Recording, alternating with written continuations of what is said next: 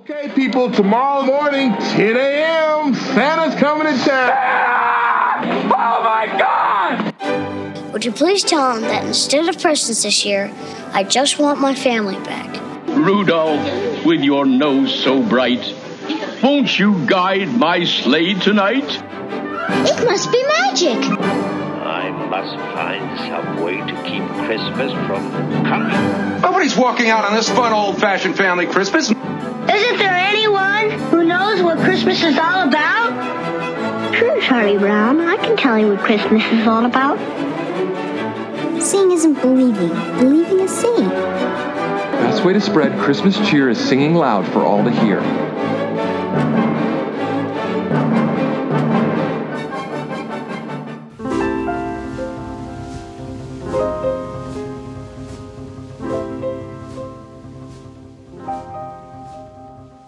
Hey y'all, it's Julia.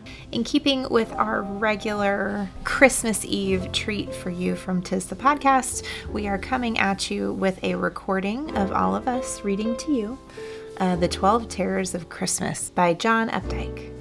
This originally was first published in The New Yorker on December 21st in 1992, and it is a collection of 12 different teeny tiny little mini stories. We really hope you enjoy it. We hope it brightens your Christmas Eve up.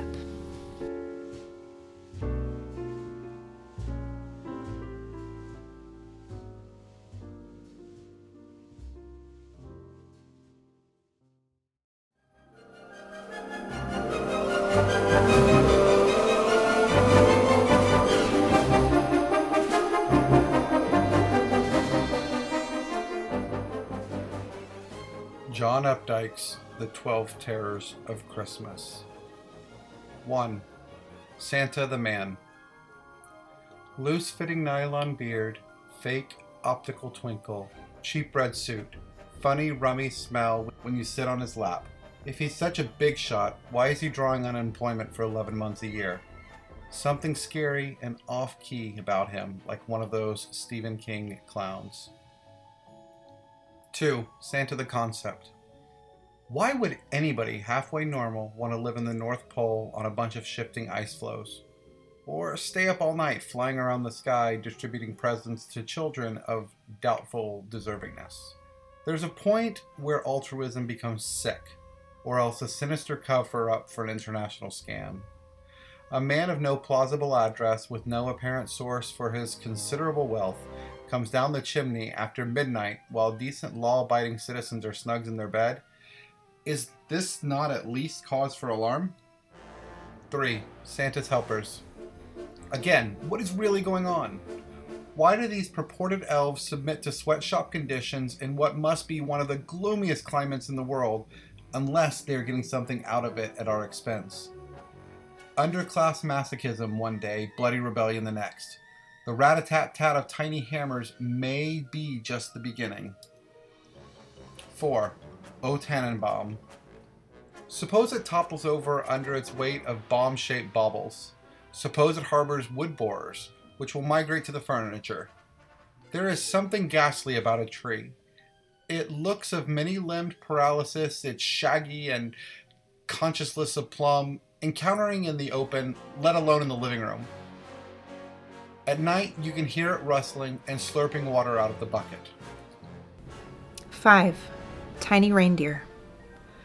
Hooves that cut through roof shingles like linoleum knives. Unstable flight patterns suggesting to at least one observer dry leaves that before the wild hurricane fly. Fur possibly laden with disease-bearing ticks. 6. Electrocution.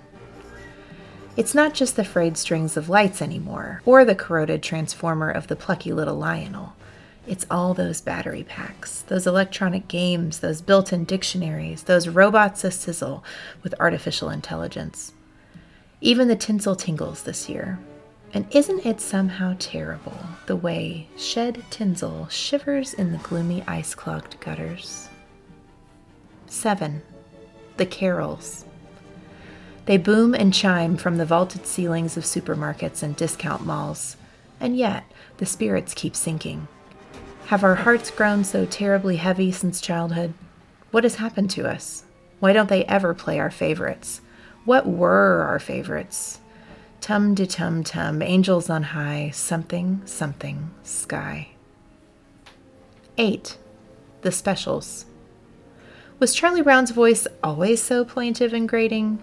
Did Bing Crosby always have that little pot belly and walk with his toes out? Wasn't that Danny Kaye, Fred Astaire, Jimmy Stewart, Grinch, a card? Is Vera Ellen still alive? Isn't there something else on, like wrestling or Easter parade? 9. Fear of not giving enough leads to dizziness in shopping malls, foot fractures on speeded-up escalators, thumb and wrist sprain in the course of package manipulation, eye and facial injuries in carton-crowded buses, and fluttering sensations of disorientation and imminent impoverishment. 10. Fear of not receiving enough leads to an anxious scanning of UPS deliveries and to identity crisis on Christmas morning, as the piles of rumpled wrapping paper and emptied boxes mount higher around every chair but your own. 3 dull neckties and a pair of flannel-lined work gloves. Is this really how they see you? 11. Fear of returns. The embarrassments, the unseemly haggling, the lost recipes, the allegations of damaged goods, the humiliating descent into mercantilism's boiler room. 12. The dark. Oh, how early it comes now. How creepy and green in the gills everyone looks, scrabbling along in drab winter wraps by the phosphorus light of department store windows full of styrofoam snow, mock-ups of a fictitious 1890, and beige mannequins posed with false jauntiness in plaid bathrobes. Is this hell, or just an upturn in consumer confidence?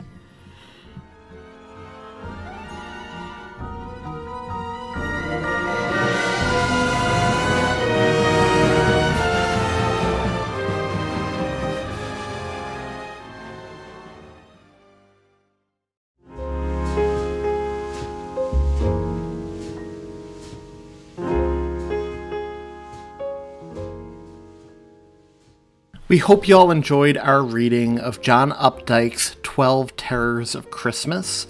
And more importantly, we hope you're having a wonderful Christmas Eve with all of your loved ones and have a wonderful Christmas Day tomorrow with family and friends. We hope Santa is great to you all, and amidst all the food and the gifts and the laughter and the drinks, you don't lose sight of the real reason for the season.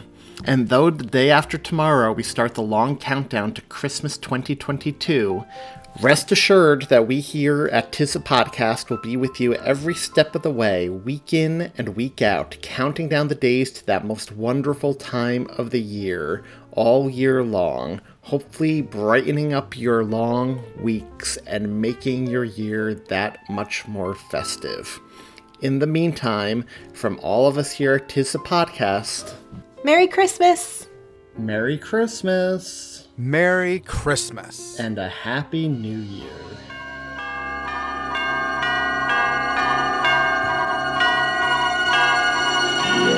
Christmas chimes are calling Santa, Santa, every heart recalling Santa, Santa. Come on, oh Kris Kringle, down the Milky Way. Christmas chimes are calling Santa, we need you today. If you don't believe in Santa, Santa, think that he's deceiving Santa, Santa. Think about a Christmas with no Christmas cheer. Christmas chimes are calling Santa and his 8 reindeer. We love his laughter, his jingling-a-ling forever after. The bells will ring. Christmas chimes are calling Santa, Santa, every heart recalling Santa, Santa.